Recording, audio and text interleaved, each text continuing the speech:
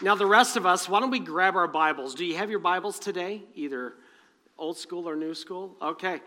1 Samuel chapter 15 today. By the way, to let you know, there are some treats. There's some goodies there in the lobby once you leave here today. So we encourage you to grab some. Esther did so great in preparing those for us today. So thank you, Esther.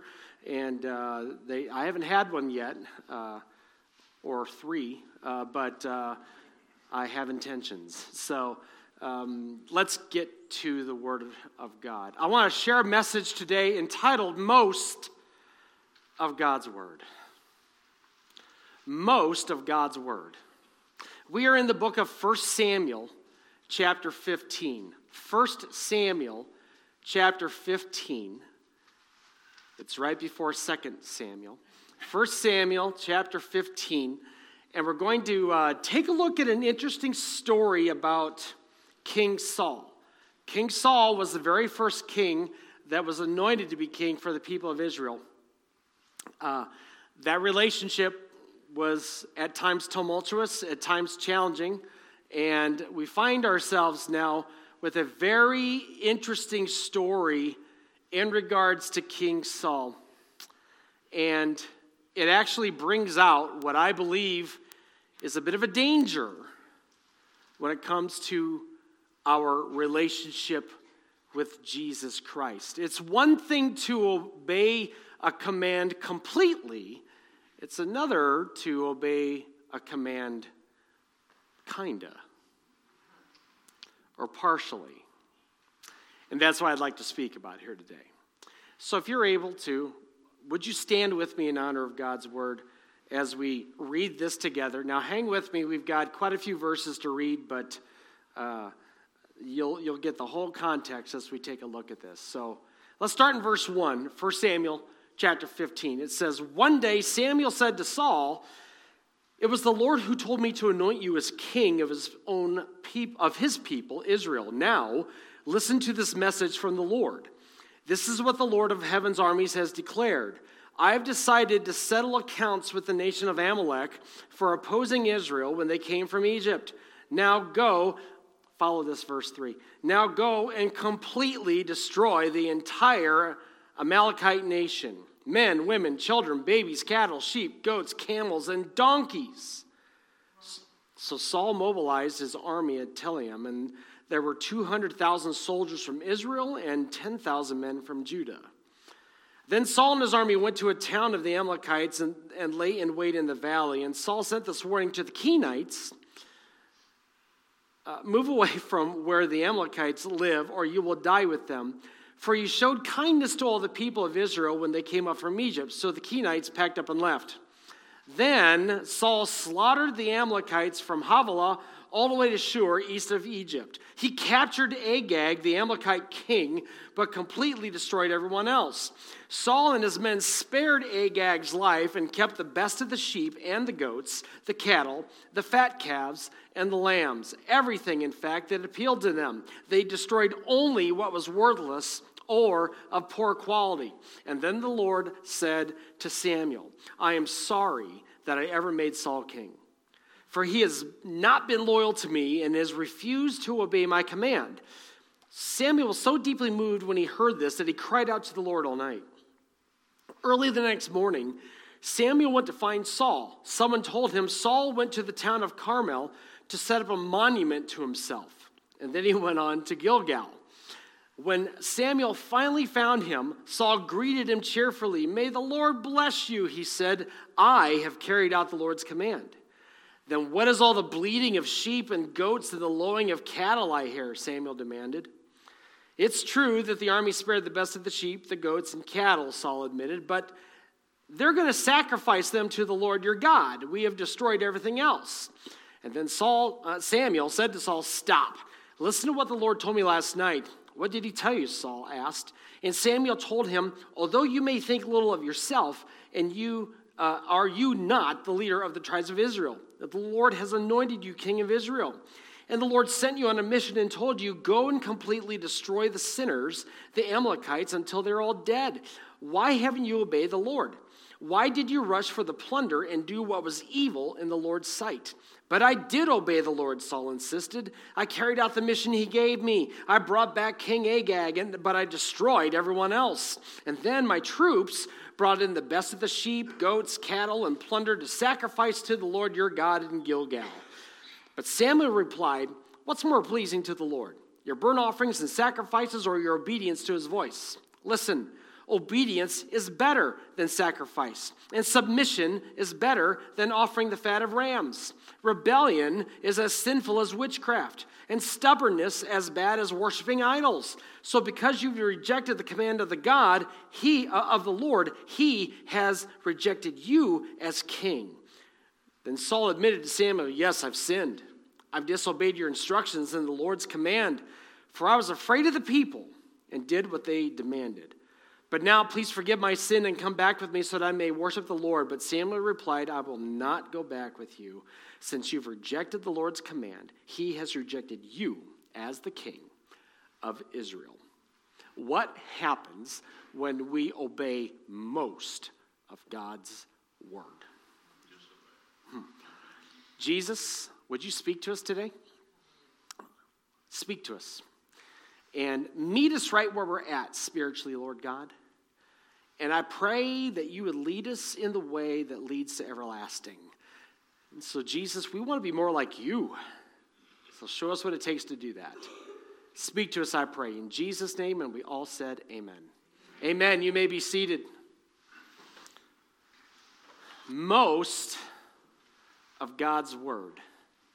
If there is a chronic problem that I have witnessed with many who belong to the church, with a lot of people who have been a part of a church, they profess to be followers of Jesus Christ, it's this. We are very good at obeying the parts of God's word that we like and not obeying the parts of God's word that we don't like. Are you with me so far? And we embrace having ourselves right where we need to be spiritually as far as don't commit murder. I dare say that few of us in here, if any, have struggled with that in at least the last 2-3 hours.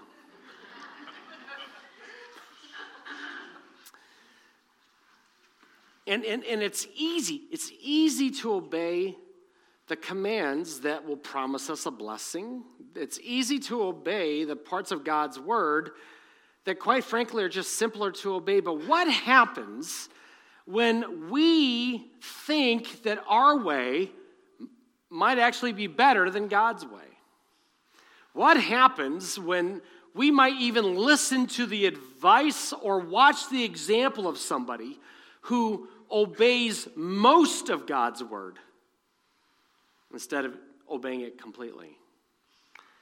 I want to expose that today and warn you that if you're caught in this trap, that it's not going to lead you to a happy ending. In fact, it's going to lead you to destruction unless you can get a handle on that, unless you could do what God wants you to do about it. And we're going to cover that today. But let's break this whole passage down real quick into just 4 parts here today, if we can do so, okay? Number 1, let's take a look once again at the command. Let's look at the command. And we see this in verse 3. And it's pretty straightforward. Take a look at verse 3 again. It says this, now go and completely, everybody say completely. Completely destroy the entire Amalekite nation. And then he gets even more specific. This is from God through Samuel to Saul. Men, women, children, babies, cattle, sheep, goats, camels, donkeys. Basically, God is saying nothing remains. Nothing. Now, how many of you know this is a straightforward command? Guess what? All of God's commands are straightforward. You know what Samuel did not tell Saul? Okay, now Saul, here's God's command. So I want you to think about it. I want you to study it in the original Greek. Maybe find a good book about killing donkeys, okay? It's out there. It's out there. It's on the internet. There's probably a YouTube video about it. And then let me know what you think, okay? That's not what Samuel said, okay? Samuel said, okay, this is God's command. Okay, now do it. And I think we have made obeying Jesus a little bit more difficult than what it needs to be. I think we have. God says this, let's obey it. God says don't do this, let's avoid it. And the problem is when we start twisting things and we start thinking we might do something different. But look at the screen. This is important for you to know. God will never command us to do something that we are unable to do.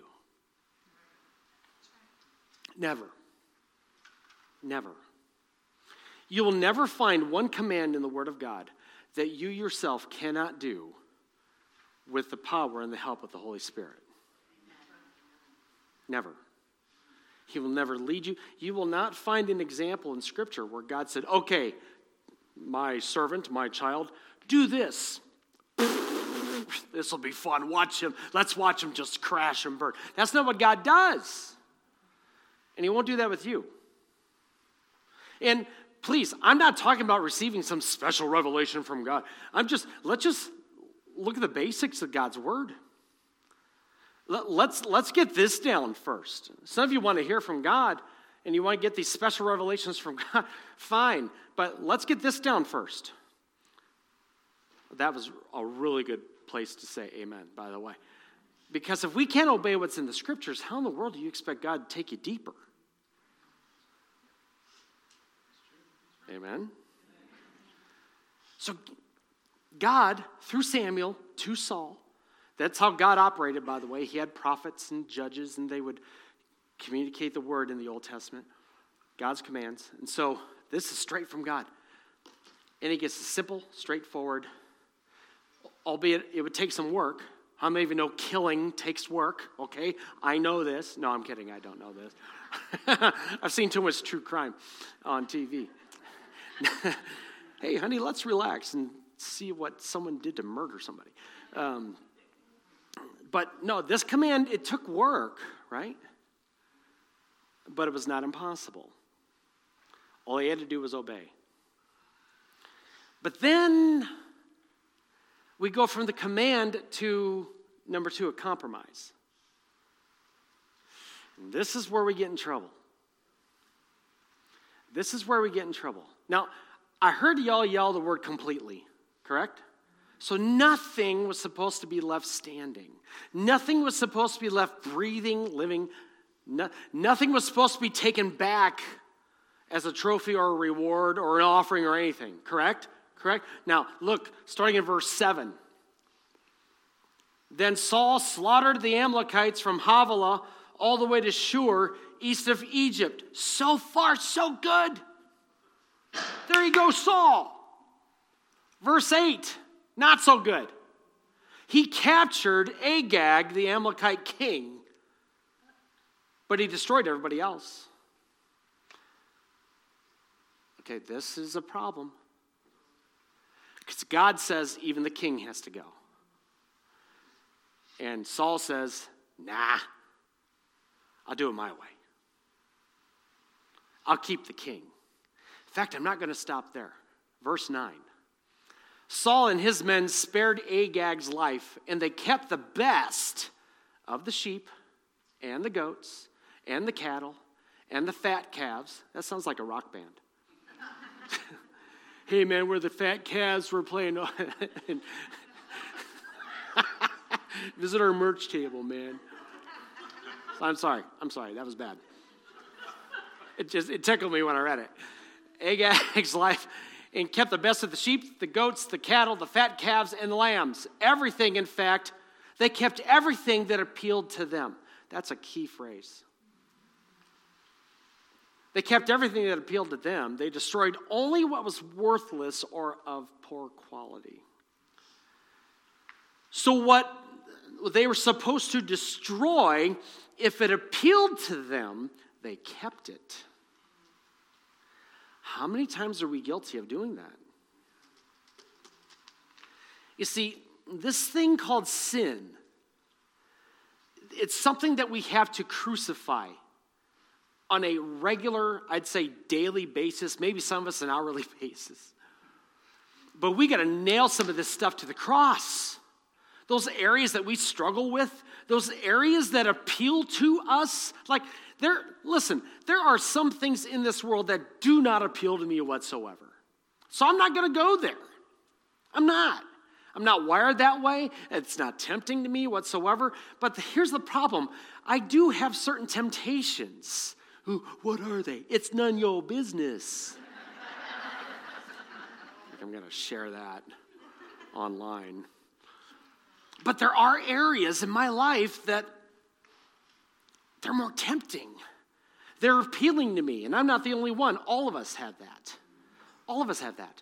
And so the problem is we are very much tempted to hang on to the things that appeal to us and get rid of the stuff that doesn't appeal to us, and we somehow justify it and say, I did good. I did good. I obeyed Jesus. I obeyed what the Bible said. I obeyed God's word. I did good. I got rid of the bad stuff. I'm not even messing with the bad stuff. How about the stuff that appeals to you? You see, Saul obeyed God's word mostly instead of entirely. And that's dangerous. That's where you will be defeated time and time again in your walk with God. It doesn't matter how many verses you can quote. It doesn't matter how many times you go to church. It doesn't matter what you're involved in. It doesn't even matter if you listen to 5 Minutes with Phil every single weekday at 8 a.m. on YouTube. That's a selfish plug, kids. But it doesn't matter. All that stuff helps, but if we're still cherishing things that appeal to us, that God has told us to kill, we're going to get defeated. We're going to get defeated. And that's going to look different to different people. See, for Saul, there's a special trophy in having the king still living as his prisoner. For some of us, there's a special trophy that appeals very much to us, that if we just hang on to it and still call ourselves a follower of Jesus and still convince ourselves that we're obeying God, then we won't feel like we have to do anything else about it. In fact, that leads me to number 3. We saw the command of the compromise, but take a look at the cover-up. See, this is the problem. Because not only do we fall into a trap of obeying God's word mostly, partially, but then we tend to cover up our disobedience. Want to look again at how Saul did it? Let's start in verse 12. Early the next morning, Samuel went to find Saul. Someone told him Saul went to the town of Carmel to set up a monument to himself. I'm going to get to that in a little bit, by the way. Then he went on to Gilgal. Verse 13, when Samuel finally found him, Saul greeted him cheerfully. May the Lord bless you, he said. I have carried out the Lord's commands. Then what's all the bleating of the sheep and the goats and the lowing of the cattle I hear, Samuel demanded. Can you imagine? Samuel, how are you? I obeyed all the commands.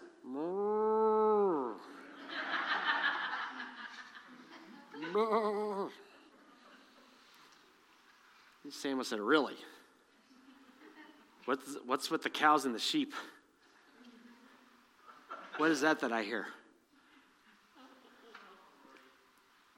Verse 15, it's true that the army spared the best of the sheep and the goats and the cattle, Saul admitted. But they're going to sacrifice them to the Lord your God. But we've destroyed everything else. Samuel said to Saul, "Stop. Listen to what the Lord told me last night." "What did he tell you?" Saul asked. And Samuel told him, "Although you may think little of yourself, are you not the leader of the tribes of Israel? The Lord has anointed you king of Israel. And the Lord sent you on a mission and told you, go and completely," there's that word again, "completely destroy the sinners, the Amalekites, until they're all dead. Why haven't you obeyed the Lord? Why did you rush for the plunder and do what was evil in the Lord's sight?" "But I did obey the Lord," Saul insisted. "I carried out the mission that he gave me. I brought back King Agag, but I destroyed everyone else. Then my troops brought in the best of the sheep, the goats, and the cattle, and the plunder to sacrifice to the Lord your God in Gilgal." You know how we tend to cover up those moments that we obey God's word partially, mostly? Let me show you. First of all, number one, we tend to reward our own ego. That verse 12, struck me. Samuel, hey, where's Saul? "Oh, glad you asked. He's building a monument." "Oh, to God?" "No, to himself. Just a big old statue, Saul statue, over there. Gonna be a nice fountain." Are you kidding? You know what happens? A lot of times when we obey God's word partially, do you know what tends to get in the way? Pride. We start building monuments to ourselves. We start lifting ourselves up instead of God. You want to do a great Bible study sometime? Look up the word humble in the scripture. There are so many commands of God's people to humble themselves. Humble yourself in the sight of the Lord, and he will lift you up. You don't need to build a monument to yourself. God will take care of you. "If my people, who are called by my name, will pray and seek my face and turn from their wicked ways." You missed one. 2 Chronicles 7:14. "If my people who are called by my name will humble themselves and pray and seek my face and turn from their wicked ways, then I will hear from heaven, I will forgive their sin and heal their land." There's a lot to be said about humility. If you find yourselves kind of elevating yourselves, even in the midst, you know what troubles me about Saul here? He really came off super spiritual here. He really did. And this is the deal. There's a lot of people, when they partially obey God's word, you know what happens? You get really super spiritual. In fact, you overdo it, trying to cover for your lack of obedience.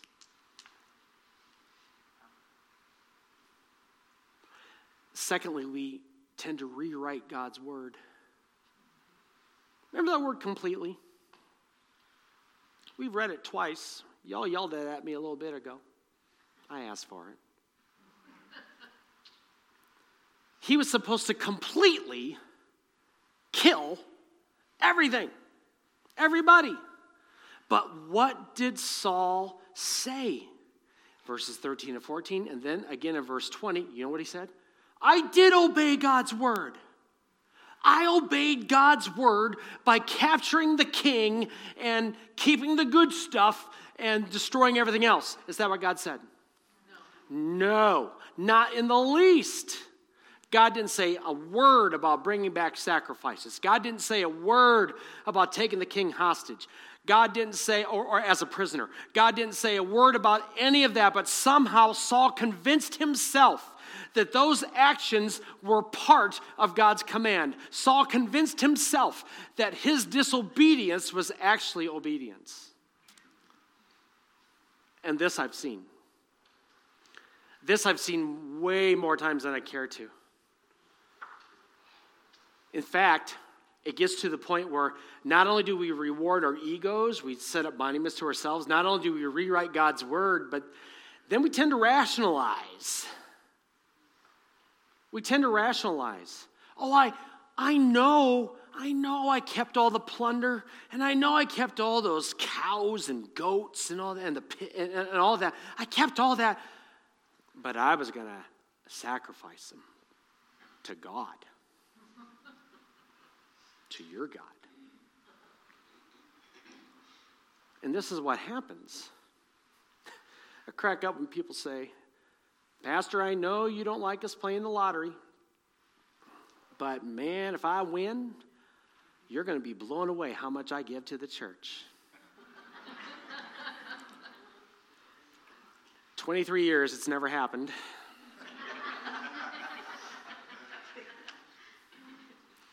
In fact, well, I can't go down that rabbit hole.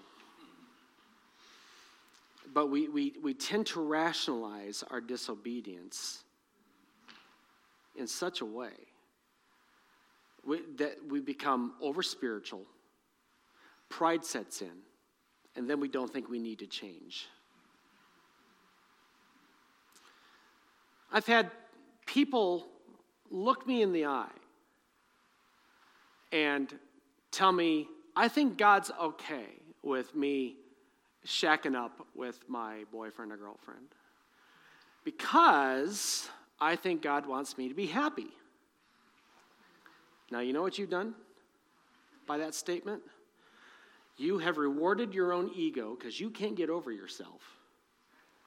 You've rewritten God's word, actually thinking he's going to be okay with adultery or fornication.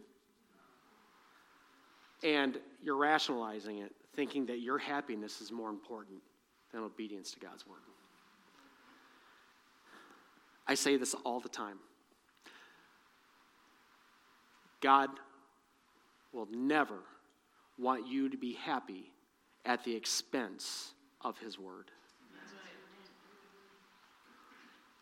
But I really enjoy doing this sin. Well, duh. Of course. That's why it's appealing. Taking a king as a prisoner was appealing. Was it right? No. Maybe it made a good selfie on Instagram.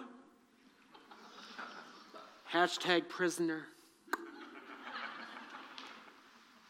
But it wasn't God's word. So because Saul did this, there's a huge cost. A cost. And I want to close with this. I want to show you the cost of obeying God's word partially, even mostly, but not completely. Again, look at the scriptures. First of all, in verses 10 and 11, God said this, I am sorry that I ever made Saul king. Whew. For he's not been loyal to me, and he's refused to obey my command. Samuel was so deeply moved when he heard this that he cried out to the Lord all night. By the way, this is not in my notes, but this is a good lesson. If you do see somebody that you care about who is only obeying God partially or mostly, that is not the time for you to judge them, condemn them, or post about them on social media. That is the time for you to cry out to the Lord on their behalf. Do you hear me today? Samuel gives us such an incredible example there. But let me jump to verse 22, and I'm going to close.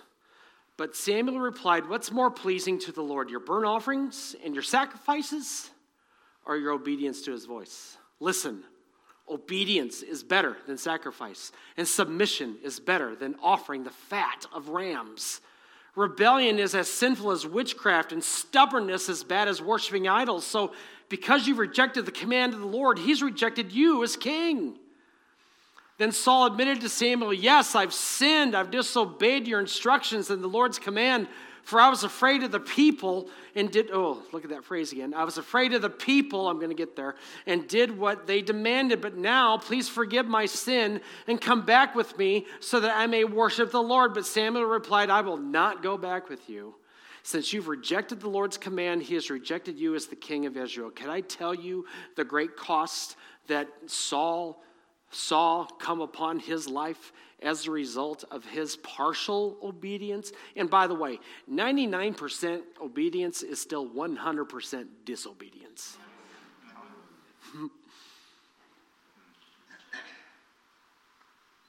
So what was the cost? Number one, God had regrets. Wow. God literally said, I regret even making this man king. That's scary to me. In fact, I think that's one of the saddest scriptures I could ever read, was God having a regret about a calling that he has placed on my life or someone's life. How awful that must be. I don't want God to have any regrets about me. How about you? Secondly, Saul was rejected. God no longer wanted Saul in the role that he'd been in. God had a plan. But disobedience will shipwreck God's plan for you unless you get back on course. Thirdly, Saul was restrained. Saul said, yes, I've sinned. I've disobeyed your instructions and the Lord's command. Why? Did you hear it? I was afraid of the people. Do you know what will cause you to obey God's word partially? Worrying about the opinions of other people. You see, the king, we're not talking Saul the plumber. If you're a plumber, I love you, okay? We're talking Saul the king. So this was not a common man. This is the king, and the king was afraid of the people. Worrying about the opinions of others, that will shipwreck you in your walk with God. It will totally cause you to make decisions that are not good. It'll cause you to go places you should not go and do things you should not do and believe things that you should not believe. And a lot of it stems because we're more focused on the opinions of other people instead of the opinion of God. I'm not apathetic to people's opinions. I deal with people. I'm in the people business, I guess you could say. And if people don't like me, at times that stings. At times. Sometimes I don't care. But sometimes it really bothers me. But do you know whose opinion I really want? I want God's opinion to be so favorable to me. Because there will be times that the only person I please in a particular situation might just be only God. And that is enough. And then Saul lost his reinforcements. Saul was in trouble. He said, Samuel, go with me. I need your support. And Samuel said, no, not this time.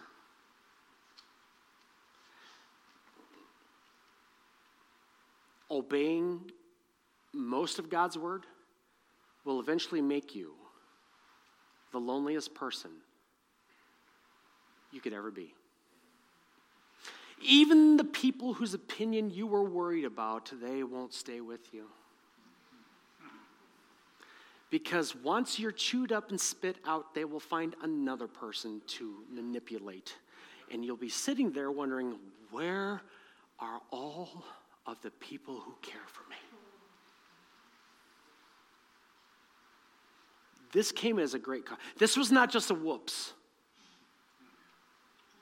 Obeying God partially,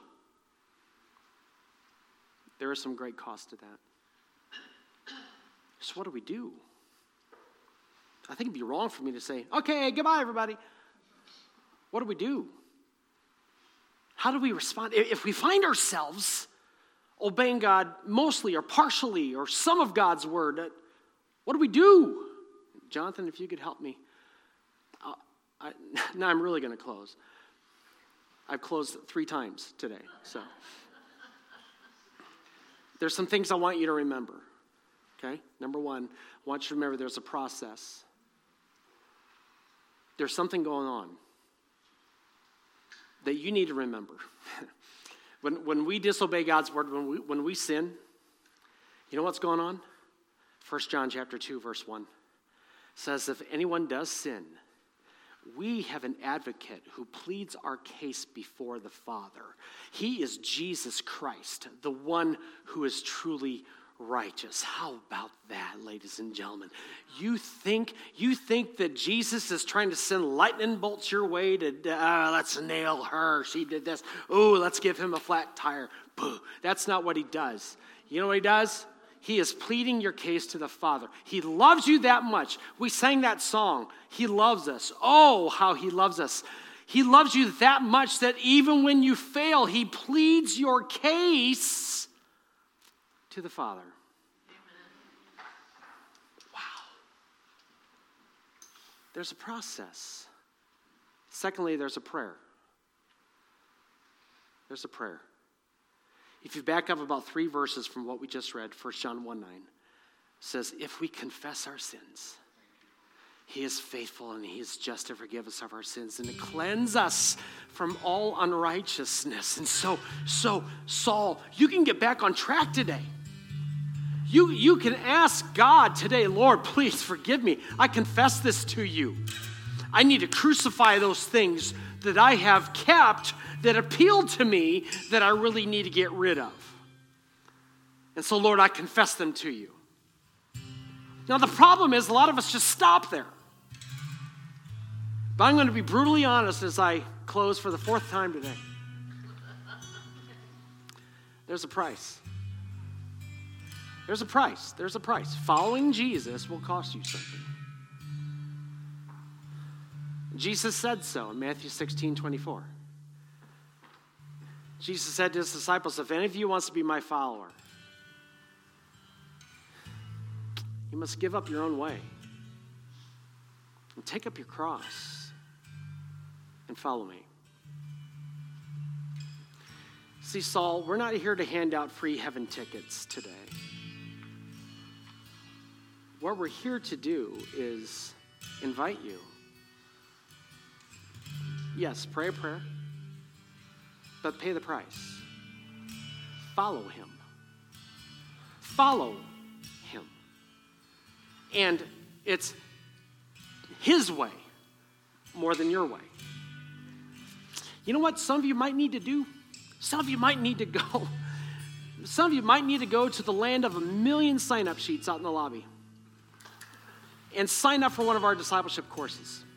Why are we being so deliberate about following Jesus and the discipleship journey? Why are we doing this? Because this will help you to pay the price in your walk with God. We don't want to just send you out there and say, good luck, camper. We want to help you. We want to help you serve God. And when you fail, we'll be there to help pick you up. We want to help you get this right. And for too long, we've just sent people out and saying, well, I hope they make it. Not anymore. Not anymore. Now we're deliberate. We're going to say, okay, if we got some souls out there that are clinging to some things that appeal to them but have to be destroyed, then we need a way for them to make changes in their lives. And that's why we're doing what we're doing. So, understand that if I describe you in any way, Jesus has been praying for you all morning. Jesus has been pleading your case to his Father. Someone's talking about you, and it's Jesus. Would you pray to confess your sins to the Lord if that's you? But please don't stop there. Please don't say some quick prayer and then do whatever you want to do for 6 days and then come in here to get cleaned up again. Let's say, okay, God, I'm not only asking you for forgiveness, but I'm asking you to help me change.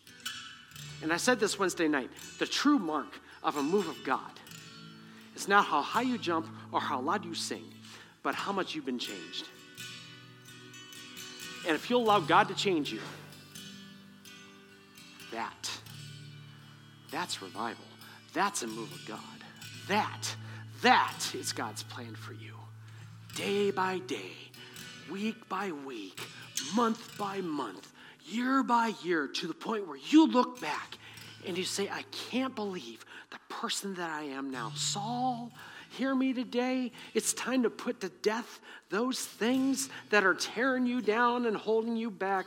And it's time now to obey all of God's word. Can you say amen? Would you stand with me, please? I know we got to go, and thank you for your patience.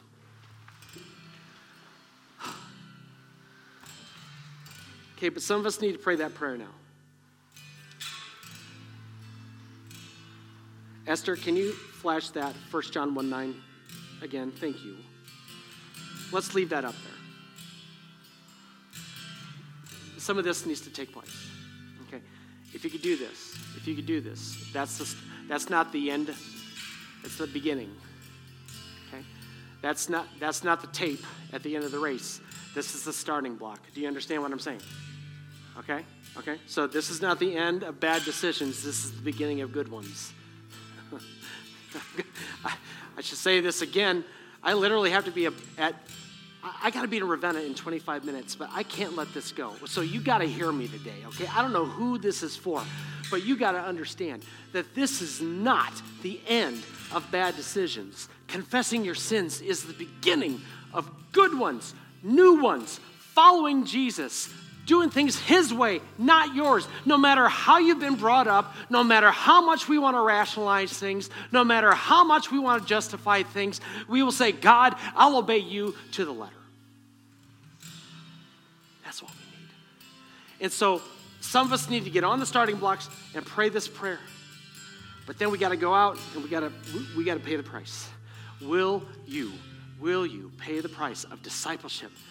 Not having your way, sacrificing your way, and saying, Lord, I'm going to carry my cross, and trust me, that's not a necklace. I'm going to bear my cross. I'm going to carry my own cross. So I'm willing to give it all for you, Lord Jesus, if I have to. I will give it all, but I'll do it your way, not mine. So I'm going to give you a chance to pray. I'm going to give you a chance to pray, okay? And then the rest is up to you once you leave this place. And so, God can change your life today. No matter where you're at in your spiritual journey, things can change today. So Jesus, I ask you now that you would meet with us. God, I sense your Holy Spirit here in a really powerful way. God, I believe that you're working on hearts and lives, whether they be in this room or online. God, I believe that you're working on hearts and lives in a strong way. I ask you, Jesus, that you would do that. In the mighty name of Jesus, we crucify those things that don't belong. God, in a few moments, we're going to confess those things that we have held dear, that appeal to us, but don't belong in our lives. God, we're going to confess those things and ask you to not only forgive us, but to take them away. But God, some of us, we need your strength and your Holy Spirit's power to walk from this place, living for you completely. So God, I pray for an empowering by your precious Holy Spirit all across this room and every room that's watching us right now online. God, whatever the case might be, fill every place with your Holy Spirit that we can walk in your Spirit and do things your way. So Lord, lead us, guide us, forgive us, and change us. And I'll thank you for all that you do. In Jesus' name, amen. If you need to pray, feel free to do so at the altar, or maybe you could just pray at your seat. But let's make this a place of prayer, and then let's walk out of here in victory in the name of Jesus. God bless you. Let's seek him together.